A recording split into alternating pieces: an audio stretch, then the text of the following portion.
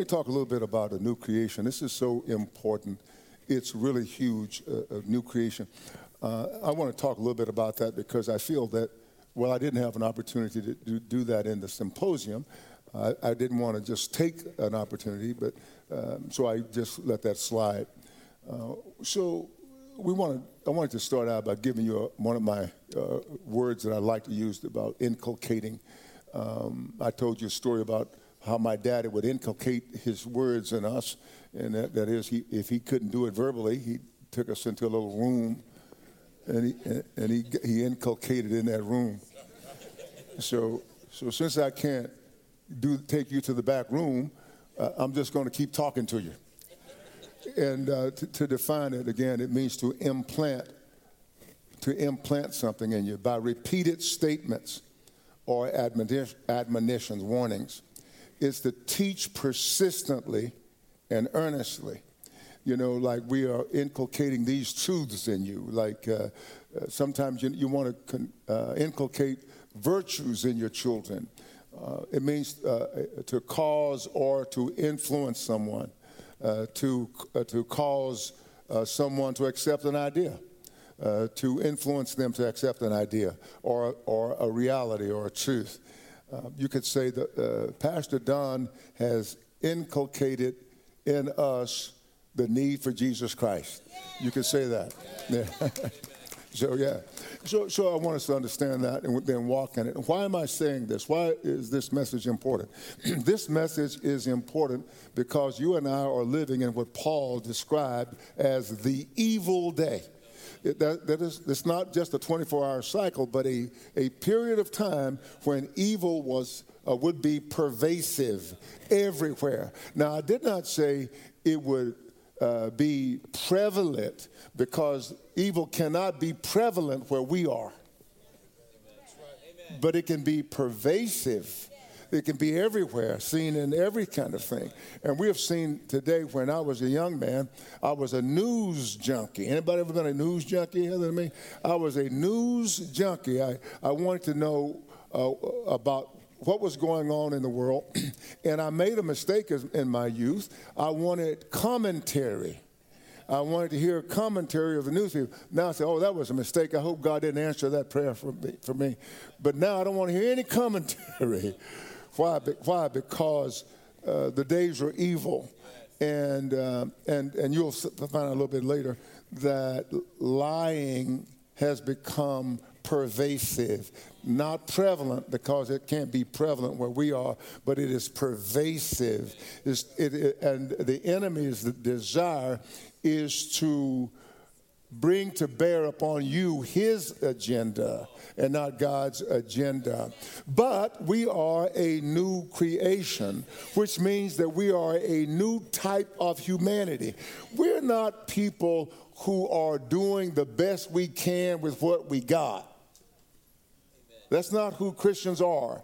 We have been transformed. Scripture says we've been transformed by the renewing of our minds, that we may prove by testing what is that good and perfect and acceptable will of God. Amen.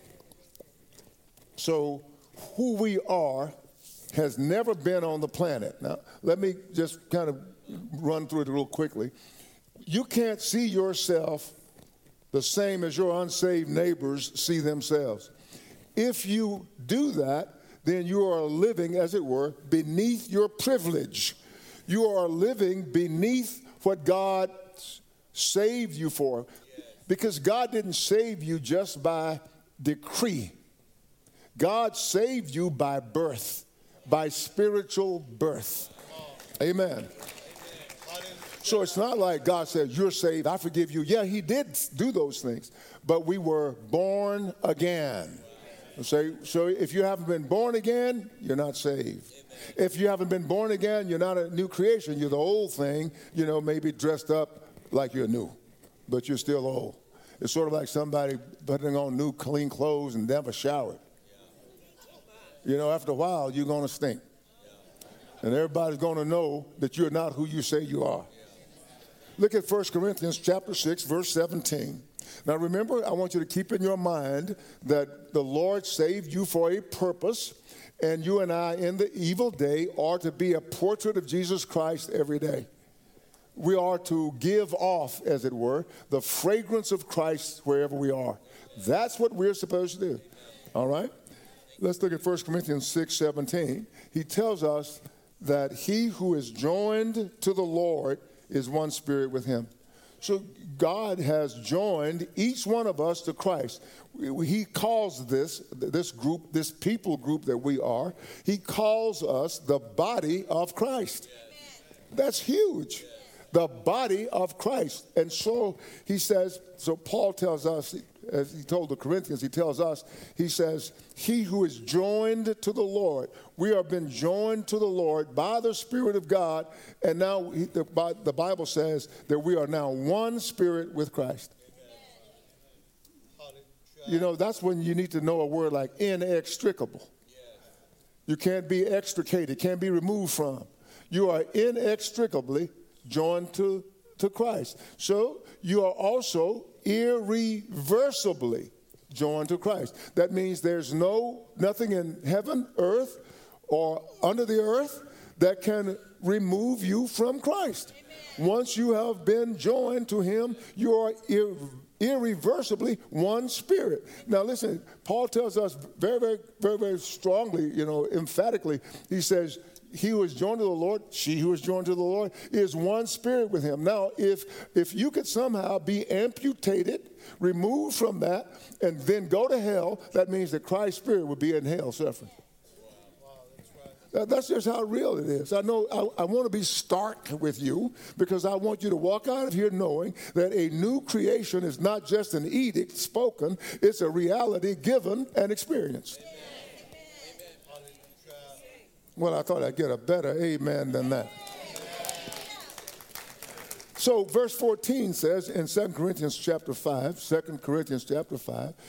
going to start with verse 14. It says, for the love of Christ compels us. So the love of Christ is doing something for you that you cannot do for yourself. The love of Christ compels us. It says, because we judge thus, that if one died for all, then all died. And so death is a big deal for the Christian. Because if this were not true, we're still in our sins. We're still in our sins. But our salvation came through his death. Through his death, God placed us in him. I'm going to try to make this simple in a moment. So he says that if one died, that means Jesus, or better, since one died for all. Christ died for everybody. I know we have some doctrinal disputes, around. I mean, that's okay that brothers and sisters can kind of fight a little bit, but we're not going to try to kill each other. We may fight a little bit. Some believe that Jesus did not die for everybody; he just only died for his. I don't believe that. But anyway, we'll deal with that another time. So he says he died for everybody, but then now listen. Some of these are qualified and some of these are unqualified. So he died for everybody. It's an unqualified all. And he says that since he did that, then all died. So what happened is that Jesus Christ, those of us who have faith, we are dead to what we were. We're dead to what we were, but we are now this new creation.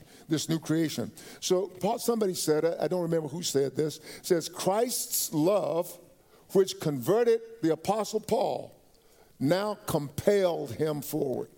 So it's like the faith that saved you keeps you. So if the faith that saved you hasn't changed you, it hasn't done anything. So it hasn't saved you. So you are a new creation through faith in Jesus. And so the same love that Christ gave toward Paul, showed him mercy, compelled him forward. Look at verse 15. Verse 15 says, and he died for all, that those who live should live no longer for themselves. I've seen a lot of Christians who live for themselves, right? They live for themselves. That's not any of you, right? Not any of you, right? But they live for themselves. The new creation does not live for itself or himself, the new creature. It says, but for him who died for them and rose again. So that means that when God saved you, you died to the sphere of sin. I told you Paul says that Jesus died to sin once for all. And I used to have an issue with that. I mean, I knew it was in the Bible. I knew it had to be right, but I was still having a problem with Paul.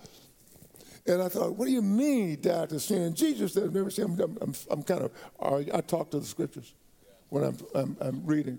And so one day the Lord showed me that Jesus died from this sin sphere. He died from it. When he came into a world of sin. He was the only sinless person in the world of sin. And so he died to it. He died to it. So Jesus now lives in if I would say, the sphere of the Spirit, or the God sphere. And what he did was he took everybody from the world of sin who has faith in him into the God sphere.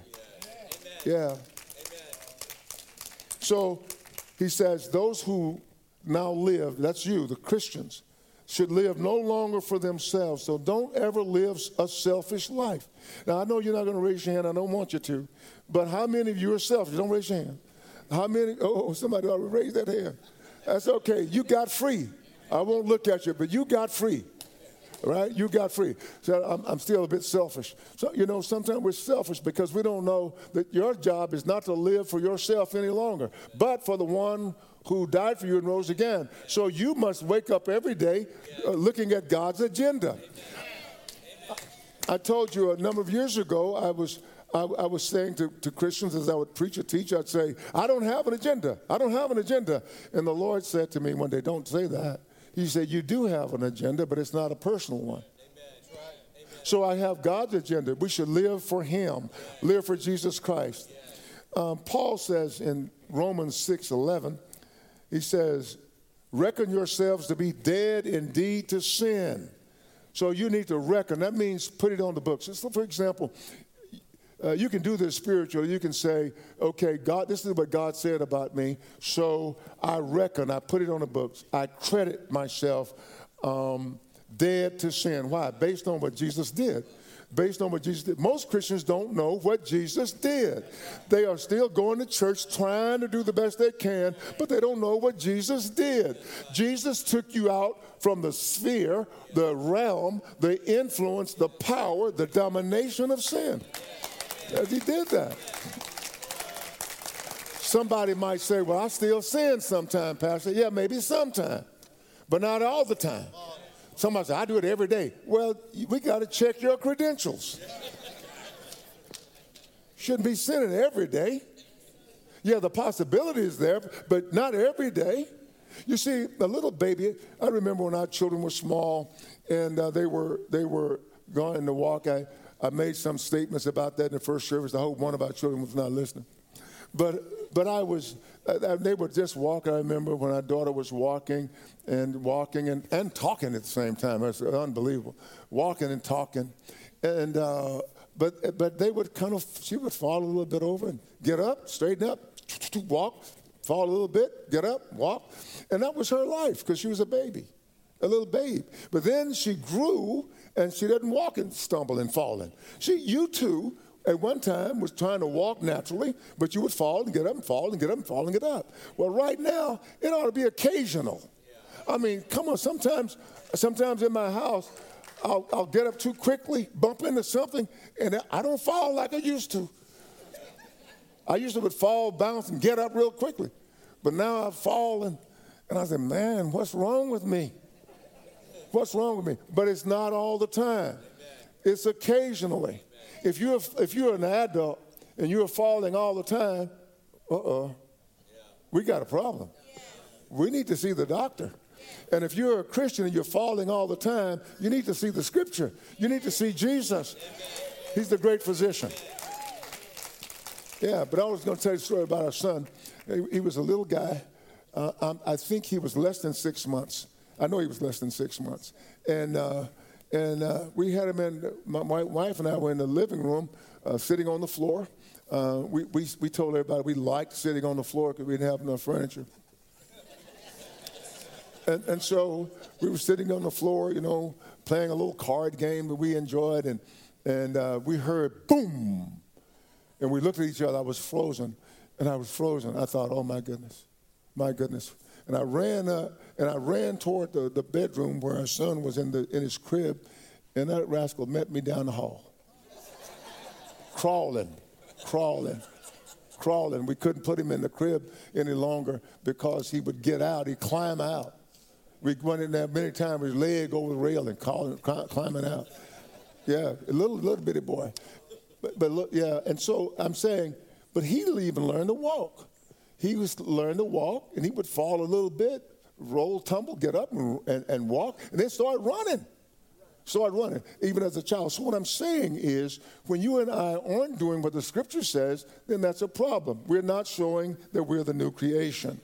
Here he says, in Hebrews 2:9, he says, but we see Jesus, that's Hebrews 2:9, but we see Jesus who was made a little lower than the angels. Why? For the suffering of death, crowned with glory and honor, that he, by the grace of God, might taste death for everyone. So Jesus has experienced your death, and so that you wouldn't have to.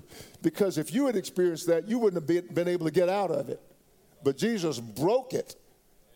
I think Brother John, I always give him credit for this, just in case he was wrong with the numbers. He said 117 billion people have lived on this planet since its beginning. It's estimated 117 billion. And only one of them was righteous. Only one. If you believe anything other than that, then you don't understand your salvation. Your salvation cannot be undone. And I take some heat for that. Not this heat. But I take heat for that. But it's the truth. Now let's look at verse 16. So Paul, after saying that we should live no longer for ourselves, but for Christ who died for us and rose again, he says, therefore from now on, he talks about us having died to what we were, and he says, therefore from now on, that means from this moment forward, we regard no one according to the flesh, that is, as a natural person. We don't look at Christians as though you're just some natural entity and that's all you are. He said, no, we regard no one according to the flesh. And this is what he's warning people about in his day, because there were still people alive who had seen Jesus in the flesh. They had seen Mary's baby, as it were. They had seen the Jesus who walked the earth. And he says, even though we have known Christ according to the flesh, even if we saw Jesus, Peter, you too, James, John, all of you, Matthew, he said, we don't regard him in that way any longer. He says, we know him thus no longer. Even though we have known Christ according to the flesh, yet now we know him thus or in that way no longer. So I'm asking that you, as believers of the new creation, part of the new creation, that you would not regard Jesus according to his earthly ancestry. You would not regard him as Mary's little boy. And this is what Paul says in verse 17. He talks about who we are. He says, therefore, if anyone, this is the second one, therefore, if anyone is in Christ, he is a new creation. Old things have passed away. Behold, all things have become new. So what he says is, if anyone is in Christ, he is of a new kind, or he is a new humanity. He is not what the old was. We keep saying, oh, but I still hurt. I've hurt. Well, that's just your body. Your reality is beyond the body. You are a new person in that you are now spirit. How do I say that? Because the Bible, Jesus says to Nicodemus, he says, that which is born of the flesh is flesh. That which is born of the spirit is spirit. Not a spirit, but is spirit. So then you are now spirit. Not a spirit. You are now spirit. Why? Because you were born of the Spirit. Jesus told Nicodemus, you cannot see the kingdom of heaven if you're not born again. You have to be spirit to see spirit. You and I are spirit, so we can see into the realm of the spirit. And there are a lot of Christians don't know this, and so they don't live like it. They're still living, as it were, in their ignorance.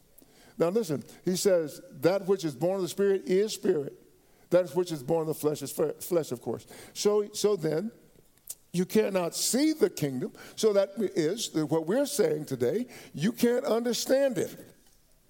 That's what that means. You cannot see. You cannot understand it. Why? Because you're not born of the Spirit. And then he tells us something even more graphic.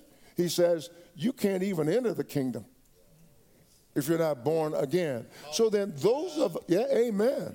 And those of us who are born again are now sons of God.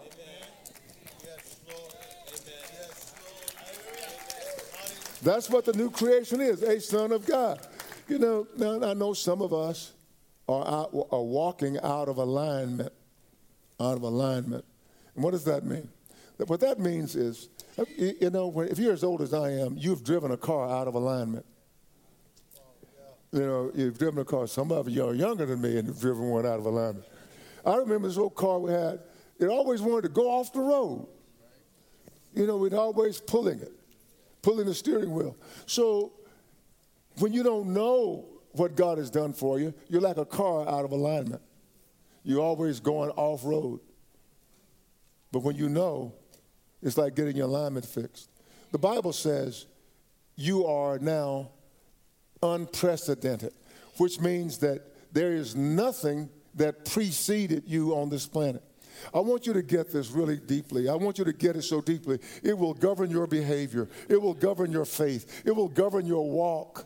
It will cause you to know and believe things that you have had difficulty knowing and believing because you feel like, well, I just can't help myself. But then you'll realize when you know you're a new creation, the helper lives inside you. The Holy Spirit is the helper. You know, it's like having your own personal AAA.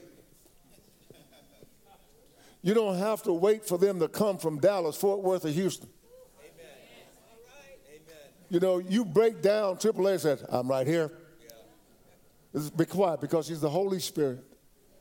It's like AAA, the paraclete. The paraclete. Okay, so also this new means you're novel. You know, not unprecedented, uncommon. You're not just like everybody else. And I like this one, unheard of. That's who we are. For if anyone's in Christ, he's a new creation. Old things have passed away. It means like they're dead to you. So let's look at another example here. Another example is that if somebody's dead in a casket, you know, they're not coming back. You know, I mean, no, we have exceptions to that. We have Lazarus and a few others, but they're not coming back unless Jesus grants a special dispensation. So you can say, oh, I miss you, come back. They're gone, man. They wouldn't come back if they could. You know, Lazarus did it for the glory of God. Of course, he did it because Jesus said, come out, Lazarus, come out. The old preachers used to say when I was a boy, they said he called him by name, because if he had said, come out, the whole grave would have emptied. I believe that. No, I believe that. So you and I are a new creation. Let me sort of, I got a lot of time on my clock, but I'm not going to take it off. Let me get a little drink of water. All right. Jesus overcame the old. The believer in Christ now has a new relationship. What is his relationship? He is in Christ. Hallelujah. He is in Christ. Ephesians 5, verses 30 and 32, 2 through 32, talk about this. Paul talks about this in a beautiful way. He uses marriage, but this is what he says in verse 30. For we are members of his body. Wow. So the only way we can be members of his body is if we have been born of the Spirit. Why? Because he has a spiritual body. We're members of his body, of his flesh and of his bones. For this cause shall a man leave his father and his mother, and shall be joined to his wife. and they two shall become one flesh, or be one flesh. Now, so when Paul says that he shows the imagery, he gives the imagery of a husband and a wife together. He says, for this reason, shall a man leave his father and his mother. And he shows us basically the picture of Jesus Christ leaving glory, leaving heaven to come down to be joined. He came down to be joined. I like to say Jesus fell in love with an ugly girl.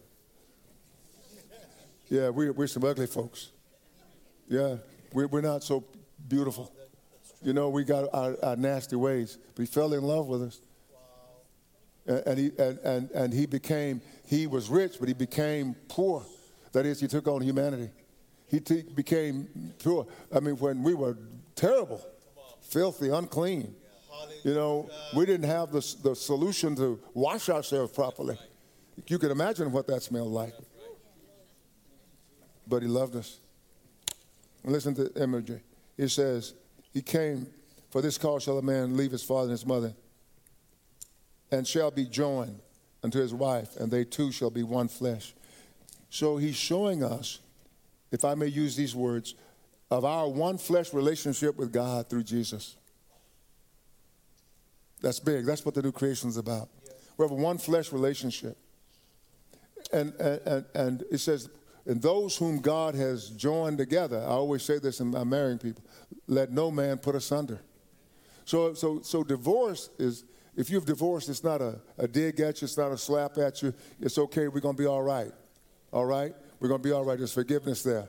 But he hates it, God hates it because of the violence it does.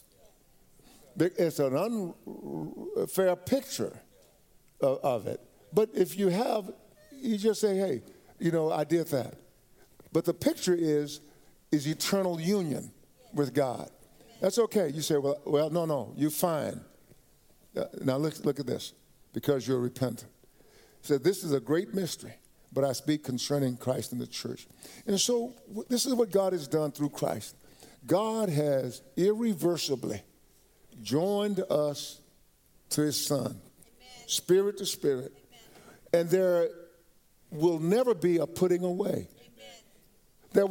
There can never be, because you are now joined to by the Spirit, not just joined to, like maybe found a part that you could transplant and sow it in.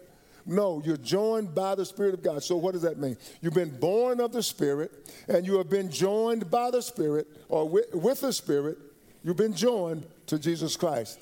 So there's no way in the world that he is going to ever remove you from himself. He says, when I talk about this one flesh relationship, I'm talking about Christ and the church. Amen. I want to read this, and I'll read it. I'll try not to elaborate at all. 1 Corinthians chapter 2, verses 1 through 5. 1 Corinthians chapter 2, verses 1 through 5. He says, and I, brethren, when I came to you, did not come with excellence of speech or of wisdom, declaring to you the testimony of God. For I determined not to know anything among you except Jesus Christ and him crucified. That's our power. He said, I was with you in weakness, in fear, and in much trembling. And my speech and my preaching were not with persuasive words of human wisdom, but in demonstration of the Spirit and of power, that your faith should not be in the wisdom of men, but in the power of God. So God has made you a new creation. God has made you a new creation. Now, God has done something in you as well. So let's go to 2 Timothy chapter 1, verses 8 through 10. 8 through 10. He says, therefore, verse 8, do not be ashamed of the testimony of our Lord, nor of me, his prisoner, but share or partake with me in the sufferings for the gospel according to the power of God, who has saved us and called us with a holy calling, not according to works, listen, but according to his own purpose and grace. And so the purpose of God and the unmerited favor of God is where all of this comes from, which was given to us in Christ Jesus before time began. So what you are experiencing was given to you before creation. I don't know if you understand what I'm trying to say. What I'm trying to say, that creation, every created thing, the devil and all of his minions, all created things are subject to those who are in Christ. No, they can't snatch you from the hand of Jesus Christ. You are a new kind of man. Listen, you are God men, God women, because of the Spirit of God in you. You look like everybody else, but you're not like everybody else. When Jesus walked the earth, he looked like an ordinary person, but he was not an ordinary person. He was the Son of God, born of the Spirit of God into flesh. Yeah. John tells us in John chapter 1, in the beginning was the Word, was Jesus, and the Word was with God. Yeah, Jesus was with Yahweh, and the Word was God. Jesus was God. All things were made through him. All things were made by him, and without him nothing was made that was made. In him was life, and his life was the light of men.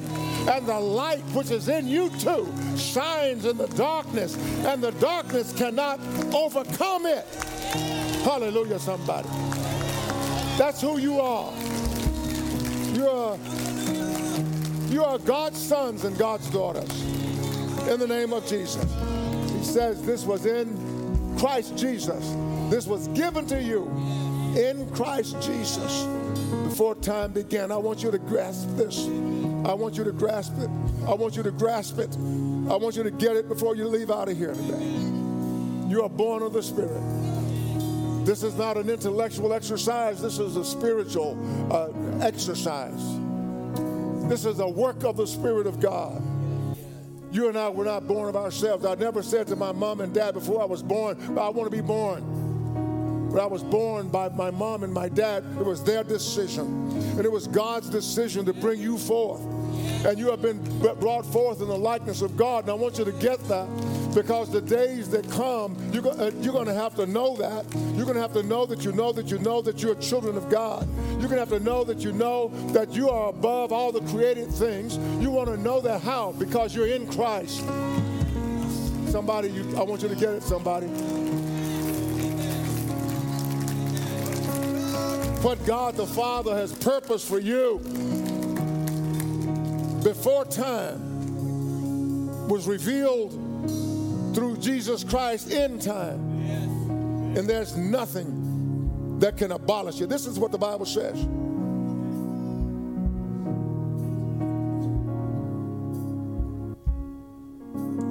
Therefore, do not be ashamed of the testimony of our Lord, nor of me his prisoner, but partake with me in the sufferings for the gospel according to the power of God who saved us, who has saved us, past tense. If you can go to hell after you've been saved, you haven't been saved, right? It's not a possibility. And called us with a holy calling, not according to works. So it doesn't come from your works, but according to his own purpose and grace, which was given to us in Christ Jesus before time began, but has now been revealed by the appearing of our Savior Jesus Christ. And listen what Jesus did. For every one of you who is a believer, who has abolished death and brought life and immortality to light through the gospel. So what God the Father purposed for us before time was revealed, or before time was now revealed in time and space through Jesus, abolished. He has abolished death, so he's rendered it idle. He has unemployed it. It's inactive. It's inoperative. It has no further efficiency. It's been deprived of its force. It's been deprived of its influence, its power. And so Jesus put an end to death for you. He annulled it for you. Let's walk this thing out, everybody. Let's walk it out, everybody. I want to thank you so much for your time. We're going to sing this. Go ahead and sing that. Thank you, Jesus. Let's go ahead.